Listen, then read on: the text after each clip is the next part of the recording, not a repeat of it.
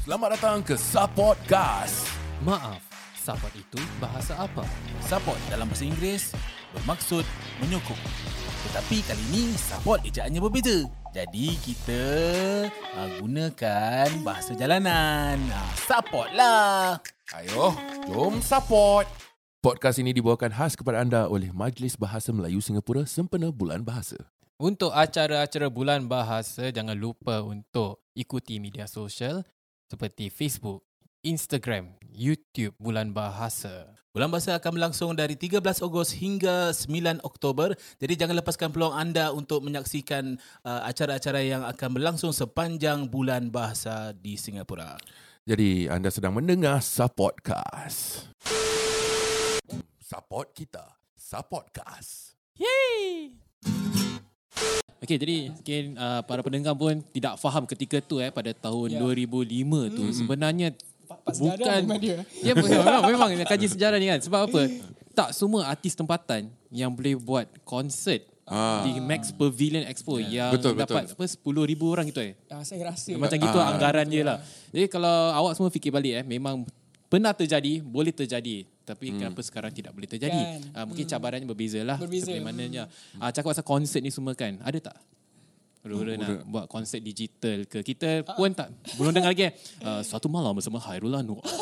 Dengan lagu lah. Ada album semua.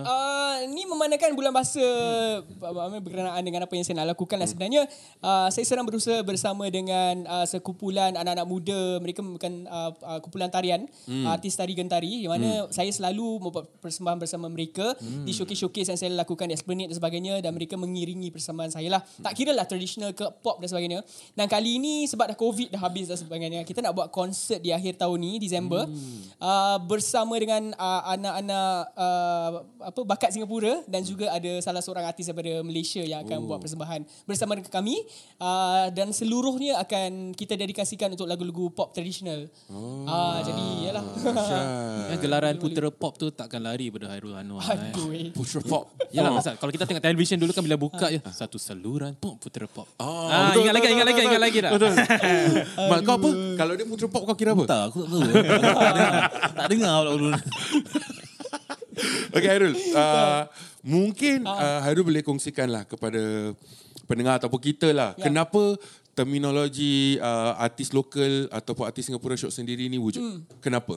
Artis Singapura SHIOK sendiri saya tak pernah. Mungkin sementara Hyrul fikir Akmal kau ada kenapa orang masyarakat ni beranggapan artis Singapura SHIOK sendiri?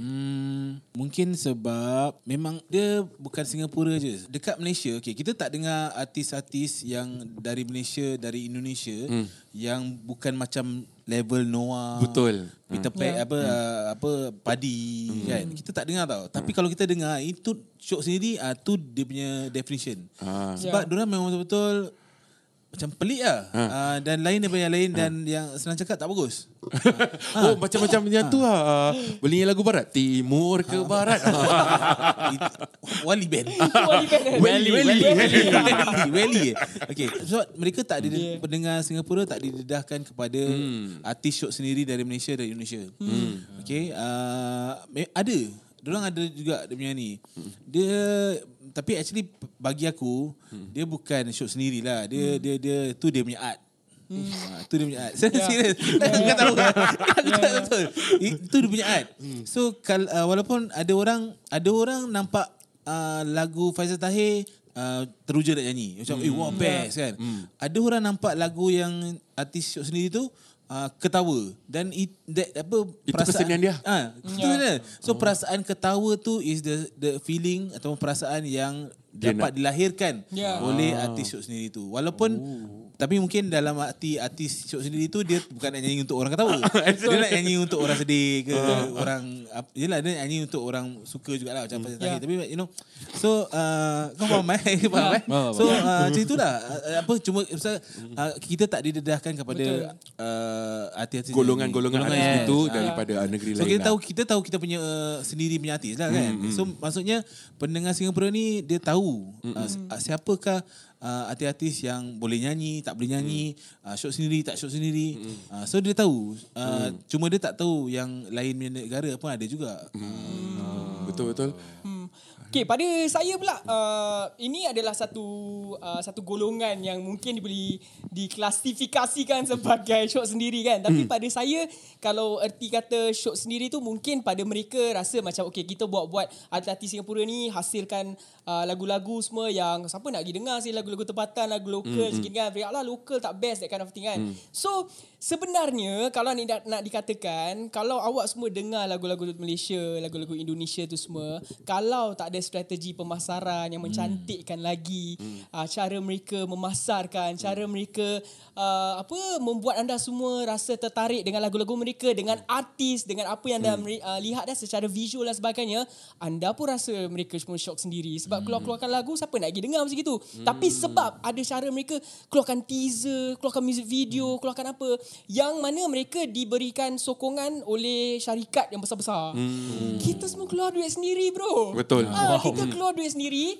Itu syok sendiri. Pedih saya rasa. Sebab duit kita keluarkan hasil sendiri. Cari baju sendiri, make up sendiri. Bukan make up sendiri, cari orang untuk make upkan kita bayar. Nak hasilkan konsep dan sebagainya. Kadang kita kena fikir sendiri. Kadang nak tanya orang pun segan. Tapi tak boleh segan kalau kita dalam industri ni lah. Tak boleh segan kan. Kena harus bertanya dengan orang ramai. Nak cari penerbit yang bagus pun susah. Kalau nak cari yang bagus kena bayar lebih dan sebagainya. Jadi ini semua adalah cabaran yang akan memberikan kesan pada hasil kualiti produk kita. Dan kalau hasil kualiti produk kita tak dibantu oleh cara pemasaran yang betul. I think everything sekarang is about pemasaran, digital marketing, about how you pitch your story, online presence. The online presence, the visual tu semua. Tu semua yang akan memberikan persepsi yang berbeza bagi consumers di luar ataupun pendengar di luar. Mereka nampak lihat apa yang cantik ataupun this one very interesting sebagainya. Itu yang akan menambat hati mereka kan? Bila kita keluarkan TikTok video, kita keluarkan IG story reels dan sebagainya. Kalau artis tu tak ada inisiatif tu keluarkan tu, mungkin sebab tu yang luar di sana rasa macam dia ni syok sendiri je keluarkan lagu-lagu gitu, siapa nak pergi dengar? Sebab it's not enticing enough, sebab ia tak menarik perhatian mereka. So these are the things that will affect ataupun beri kesan pada inilah the whole packaging of the artists themselves. Packaging. Yeah. Okay, aku nak tanya last question. Soalan ni aku pernah tanya Kak Alin actually. Pasal kita cakap pasal macam Kak Alin punya part dia tu pasal seniman kan. Usaha seniman tu lain, usaha penyanyi tu lain. Walaupun dia samalah usaha lah.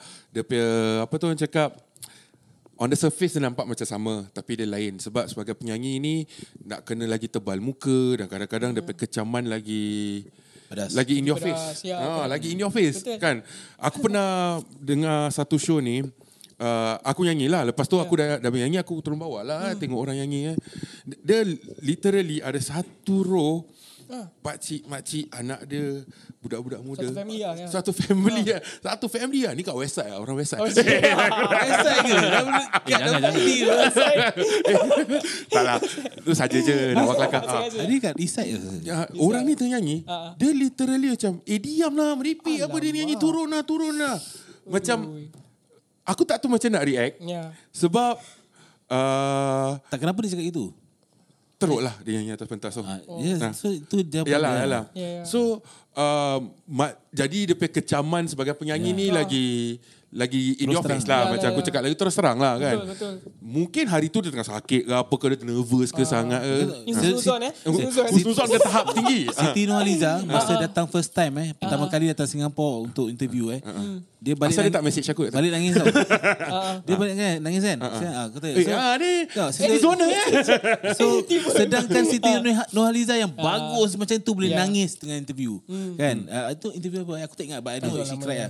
So apa lagi orang-orang yang kita yang macam tak Siti Nurhaliza ni lah. So yalah, kita kena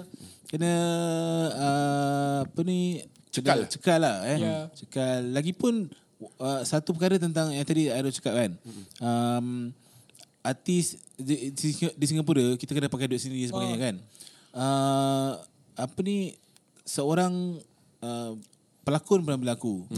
Kenapa kita buat kat Singapura ni kita punya kita punya produk, kita punya seni ni, sebab dekat negeri lain sebenarnya bukan lebih mudah, but berbeza, but somehow he said lebih mudah untuk kita hasilkan produk. Sebab ada orang membantu. Di Singapura ni kita nak kena fikir pasal benda ni dan juga pasal kita tinggal dalam negara paling mahal di dunia. Kan? So kita adalah artis-artis yang living in the most expensive city in the world. So kita nak kena fikir cara lain lah. So itu dunia. Yeah. So bila aku lead up to the question lah. Tu leading up je. Okay. Jadi kadang-kadang orang putus asa. Lepas tu ada macam tetap masih mencuba. Jadi soalan aku seperti aku dah pernah tanya dengan Kak Alin. Bila enough is enough untuk cuba? Enough is enough. When do you stop trying? Berhenti. When do you become macam cakap when does determination berubah jadi delusional? Right, betul. Okay. Tahu. Ini secara peribadilah pada saya sebab ini semua saya rasa ini adalah satu prinsip bagi diri seseorang tu Kalau betul-betul ia adalah sesuatu yang anda minat, enough is never in your dictionary. Sebab apa yang kita buat, kita can achieve, kita boleh capai sesuatu, tapi esok kita rasa tak puas. Nak capai lebih daripada tu. Manusia, kita tak akan rasa puas. Walaupun kita dah capai sesuatu, tetap ingin memperbaiki, tetap ingin meningkatkan lagi apa yang kita kecapi. Walaupun satu hari mungkin saya kata sebagai contoh saya diberikan kesempatan untuk buat persembahan yang besar di atas pentas bersama dengan idola dan sebagainya. Tapi tak cukup, kita ingin lebih lagi. Macam saya bagi contoh. Saya buat persembahan bersama Datuk Sri Siti di atas pentas di sama konsert yang sama. Tapi saya tak diberi kesempatan untuk berduet. Jadi secara naturalnya the next step is saya akan fikirkan saya nak berduet dengan beliau seterusnya. Selepas tu apa lagi? Saya nak buat lagu dengan dia. Saya that kind of thing. So you always have to think fikirkan lebih daripada apa yang anda ingin kecapi pada saat itu. Sebab saya rasa kalau anda betul-betul minat, anda betul-betul rasa ini adalah sesuatu yang anda ingin kecapi, jadi tak akan anda tidak seharusnya akan merasa mudah putus asa. Bekerja keras sehinggalah anda mencapai satu peringkat tu di mana anda rasa macam dah capai. Dah capai, tetapi orang anda akan rasa puas dan bangga dengan semua apa yang telah anda kecapi. Kan sentiasa dahagakan kejayaan, sentiasa kita dahagakan untuk mencubakan sesuatu yang baru. Seperti aku sekarang ni kan. Kalau boleh aku nak jugalah dengar Hyrul Anuar nyanyikan pantun aku. Ini aku dahagakan. Tadi secara pop. Tadi bila kau cakap kau dahagakan, aku rasa macam ini cerita apa? Ini cerita apa? Okay. Dan memandangkan ni bulan bahasa kan, kita semua tahu yang Akmal dan juga Hyrul sendiri merupakan duta bahasa. Ada tak kata-kata atau pesanan pada anak-anak muda luar sana yang boleh menyanyi, ada bakat menyanyi tapi cenderung dengan bahasa Inggeris? Ya kan, alah bahasa Melayu apa kelas gitu. Ada tak kata-kata untuk mereka untuk teruskan? Ada bakat dah ada, tapi kenapa tak nak? Orang kata tu lestarikan bahasa ibunda. Ni aku boleh vouch for that lah. Sebab aku pernah bekerja dengan beberapa artis ataupun bakat muda yang mati-mati nak nyanyi lagu Inggeris. Padahal sebutan Inggeris dia pun masih teruk. Faham. Kenapa dia tak nak nyanyi lagu Melayu? Sebab itulah macam mungkin dia fikir tak ada kelas ke apa. Mungkin sebagai duta bahasa, apakah message korang kepada artis-artis muda ataupun penyanyi-penyanyi muda ni? Okay, so pada saya sebenarnya pada anak-anak muda ni sekarang ni pertama sekali adalah kemahuan lah pada saya. Kemahuan kalau pertama sekali anda mempunyai persepsi bahawa bahasa ibunda kita ni sukar untuk dimengerti, sukar untuk menggunakan perkataan yang sesuai dan sebagainya. Kalau anda lihat sekarang ni masa pun dah berubah, dah peredaran zaman, kita dah tak dengar lagi lagu-lagu yang macam Arwah Lolok buat, Nasir dan sebagainya. Tak semestinya anda harus menuliskan naskah-naskah sebegitu. Sebab sekarang menggunakan yang penting mesej yang anda ingin sampaikan tu boleh difahami. Kita gunakan, tapi asalkan jangan merosakkan lah. Maknanya ada orang-orang di sekeliling anda boleh merujuk, mendapatkan nasihat dan sebagainya. Dan yang pertama sekali ada kemahuan dan jangan takut untuk cuba berkomunikasi, cuba berbahasa Melayu tu dalam kehidupan seharian lah. Sebab itu yang paling penting lah. Kerana kalau anda pertama sekali persepsinya fikir yang bahasa Melayu tu susah atau takut-takut untuk melafazkan perkataan yang salah, itu adalah satu orang kata yang akan menjauhkan diri anda dengan bahasa ibunda tu sendiri. Ya, sebab daripada sekolah kan, saya pun ada melakukan kelas-kelas di sekolah juga.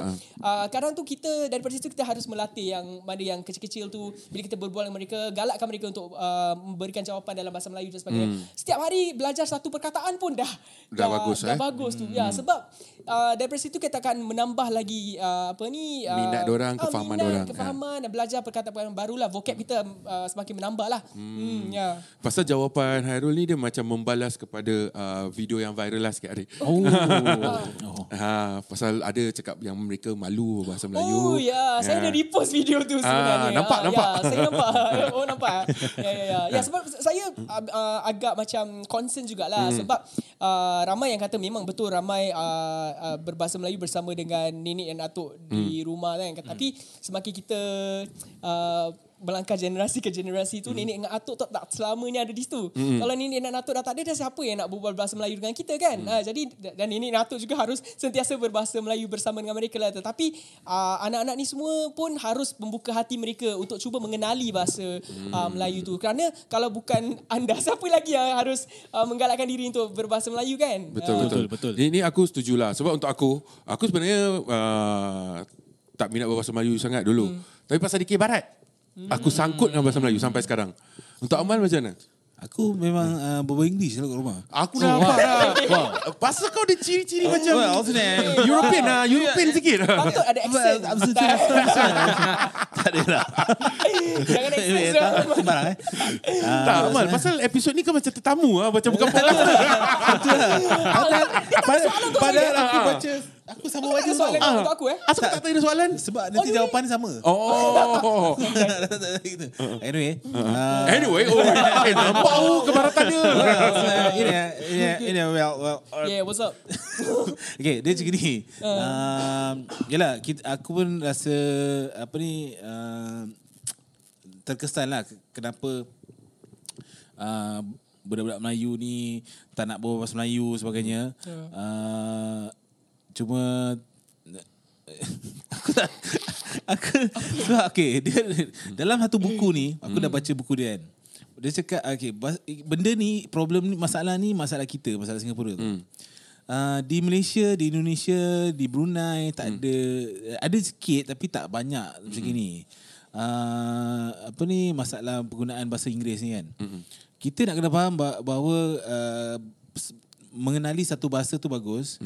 Kalau dapat kenal 2 bahasa lagi bagus. Kalau dapat kenal 7 bahasa lagi bagus. Kalau dapat menggunakan bahasa Inggeris bagus, dan juga menggunakan bahasa Melayu bagus, lebih bagus daripada hanya menggunakan satu bahasa saja. Jadi bila kita faham, ibu bapa faham, gunakanlah bahasa Melayu dekat rumah dengan anak. Pasal benda ni sebagai seorang guru, dahulu aku kalau macam street punya language ni cakap dah malas lah bro. Tak ada lah kan. Dia jujur sangat. Bukan lah. Yalah, sebab kita tahu memang sukar dan sebagainya, masalah-masalah yang dihadapi oleh ibu bapa dan keluarga. Cuma sebab bahasa Melayu tu bahasa kita. Jadi kita kena satu own it. Dan yalah, kalau kita tak lestarikan, siapa lagi nak buat benda ni? Betul. Nanti pada satu masa aku masih yakin dengan generasi muda 17 tahun, 15 tahun, 14 tahun. Mereka boleh berbahasa Melayu dengan baik sebab aku dah nampak. Aku dah nampak. Ada beberapa beberapa minggu yang lalu ni aku ada involve dalam pementasan sebagainya. Budak-budak ni dia perlukan orang berbicara dengan mereka dalam bahasa Melayu. Itu je. Betul. Aku rasa adalah satu fakta yang ramai orang macam terlepas pandang lah sebenarnya. Minat untuk bahasa ni sebenarnya ramai yang aku kenal, dia peminat dalam bahasa ni berlaku lepas umur mereka 17 tahun, 18 tahun. Dan waktu muda-muda memang kita banyak ikut trend-trend kebaratan dan sebagainya kan. Jadi kita macam risau terlalu cepat. Risau sangat sebab kita risau. Risau sangat. Macam untuk Syaril. Ya saya. Sekarang aku interview korang tiga-tiga. Ya, boleh. Dipersilakan. Untuk Syaril, Syaril buat pantun sebagainya. Dalam sekolah menengah buat pantun ke? Sebenarnya saya buat pantun ni 10 tahun yang lepas. Sekolah menengah tak langsung sentuh tentang pantun. Kenapa? Waktu sekolah menengah adakah Syaril tulis hip hop rap? Tak, pasal sekolah menengah dulu dengar sangat macam Limp Bizkit, Linkin Park. Limp Bizkit Cicati sedap. Jadi betul lah kita ikut trend masa ketika zaman tu lah kan. Kita semua macam cita-cita konon nak buat macam boy band sendiri ke ataupun band sendiri kan. Macam Green Day tu semua. Tapi kita masih sedar, masih ingat lagi yang bahasa ibunda ni memang bahasa kita lah. Memang ada. Cuma orang kata nak kena bangkitkan semula semangat tu. Jadi melalui pantun lah yang Syaril Samri ni dapat kenali dan kembali ke pangkal jalan untuk Kembali ke pangkal jalan. Wow. untuk mencintai bahasa ibunda. Patutlah masuk radio tu ni. Dahsyat. Tahun ni dia dahsyat. Dia dahsyat. Keluar bas. Naik bas, keluar bas, belakang bas pun ada. Semua all the way. Tahun ni tahun dia. Tapi dalam banyak-banyak ni kan, kenapa pilih pantun? Aku nak interview dia pula. Boleh pantun. Rasa tak buat poem ke apa. Bukan selalu dapat interview lah. Last episode apa? Okay, sebab kalau kita lihat masa zaman tu lah, tahun tersebut. Syaril Tahun apa tu? Tahun 2013. Tengok sana-sana sini kan. Masih muda tu. Kalau kita sentuh pasal puisi je kan, biasanya puisi moden, sajak, syair. Pantun orang katalah macam sentuh gitu-gitu je. Tapi tak ada tau yang macam betul-betul macam menggerakkan ke, ataupun memperhalusi seni pantun. Atau mungkin masa tu belum lagi kenal siapa lagi tokoh-tokoh yang ada. Mungkin masih lagi orang kata tu ignorant kan. Belum kenal ramai lagi. Jadi belajar pantun. Jadi dari pantun tu dulu macam nak buat bahasa Melayu macam sekarang ni kan pun teragak-agak. Sebab tak tahu apa perkataan nak susun kat dalam ayat tu kan, dalam satu baris tu. Jadi melalui pantun bila kita belajar satu perkataan tu, kita lihat rujuk pada kamus. Kita tahu maknanya. Macam gini. Kayanya bahasa aku ni semua. Cunia. Pernah dengar? Cunia. Apa tu cunia? Perahu yang besar. Dia bukan lagu Hindustan kan? Bukan. Jadi dari situlah minat kita cari lagi, kita dengar lagu-lagu tu semua kan. Terus terang bila masa yang lapang tu kan, tengok balik video-video lama. Jenaka-jenaka lama dekat Suria ke lagu-lagu lama. So aku buat kajian tu semua pasal Akmal, pasal Hyrul semua, macam tahu dia punya lagu-lagu. Kenapa dia tulis lagu macam gini? Why? Kenapa? Mereka nak kira-kira nak makin panjang episod ni. Kira-kira nak mengukirkan identiti lah. Kan nak mengukirkan identiti, tapi sambil tu juga mereka pun memperjuangkan bahasa ibunda. So, try lah pantun. Saya rasa ada satu stigma yang macam generasi muda kan, macam mereka melihat frasa-frasa Melayu ni yang mana banyak berbunga, berkias dan sebagainya. Itu yang mungkin menjauhkan diri mereka daripada bahasa tu. Saya rasa lah kebanyakan yang semua tak faham lah apa ni. Dia macam mana, apa nasihat anda untuk mereka yang jadi kepada para pendengar di luar sana tu kan, kata-kata kiasan ni sebenarnya kita ni cuma orang kata tu memperkenalkan kepada peringkat antarabangsa bahawa bahasanya, bahasa kita ni sebenarnya ada perkataan-perkataan yang begitu menarik berbanding dengan bahasa mereka. Bukan nak buat perbandingan, tetapi kalau kita tak sering macam orang kata amalkan ke ataupun kita tunjukkan di luar sana, kita tak tahu perkataan tu wujud. Nanti orang kata, Malay language is very mediocre. Macam gitu je language. Macam orang kampung kau, malu. Ada accent juga. You've got a painter. What is this? It's very simple language. Padahal kita punya bahasa ni lebih daripada itu. Jadi untuk aku, peranan aku lah. At least, nak kata nyanyi pun tak boleh, semua tak boleh kan. Jadi pantun sajalah. Kita semua setiap individu masyarakat Singapura Melayu ni, kita ada peranan masing-masing. Hyrul, Akmal, penyanyi, seniman dan sebagainya. They have their own ways to promote the language. Hidayat, mungkin through this podcast, teater, puisi dia semua. Mungkin Syaril pantun. Jadi everybody have a role. Semua ada peranan masing-masing. Jadi dengan itulah orang kata jangan rasa yang semua orang ni syok sendiri. Hentikan stigma itu, kita bersatu padu dan sama-sama maju ke hadapan. Kau macam buat presidential election ni Bagus lah kau. Dahsyat teruk lah sampai kita tu macam Kan tahun dia. Tahun dia. Kau nak kena faham.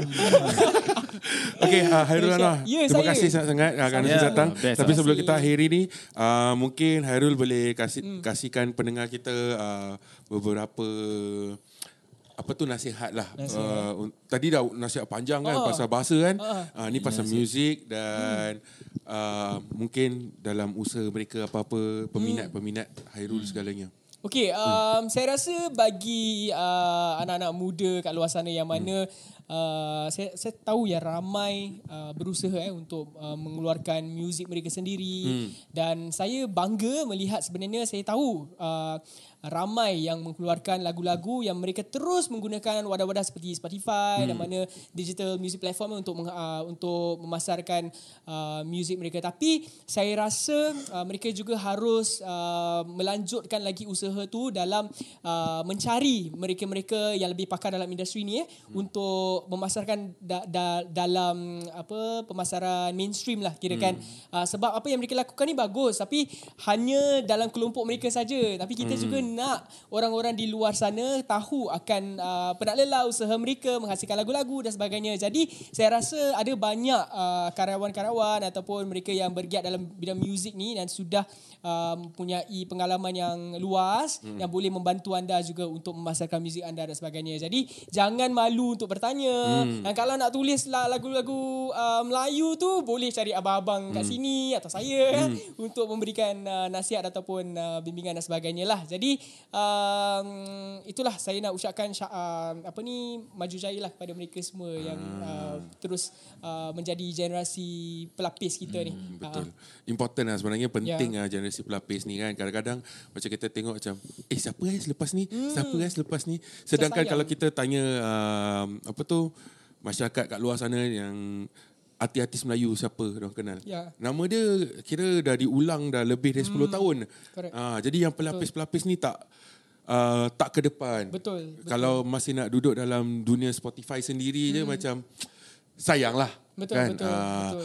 Jadi terima kasih Hyrul kerana Terima sudi kasih datang. banyak-banyak. Terima kasih. Saya enjoy sangat hari ni. Bagus tak podcast ni? Seronok sangat. Seronok. Boleh dilanjutkan lagi. Lanjutkan lagi. Yang terbaik. Jadi kepada pendengar dan juga majlis bahasa yang sedang mendengar, Hyrul Anuar seorang duta bahasa inginkan podcast ini dilanjutkan. Dilanjutkan ni. Banyak sangat topik-topik yang boleh dibincangkan. Betul. Akmal duta bahasa juga nak lanjutkan juga. Lanjut. Okey, terima kasih. Dan kita jumpa lagi tak tahu bila.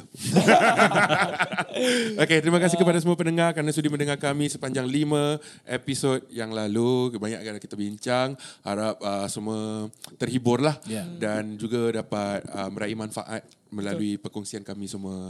Saya Hidayat Nordin. Saya Akmal. Saya Syaril Samri. Kita jumpa lagi kalau berkesempatan. Bye-bye. Bye. Support kita. Supportcast. Yay!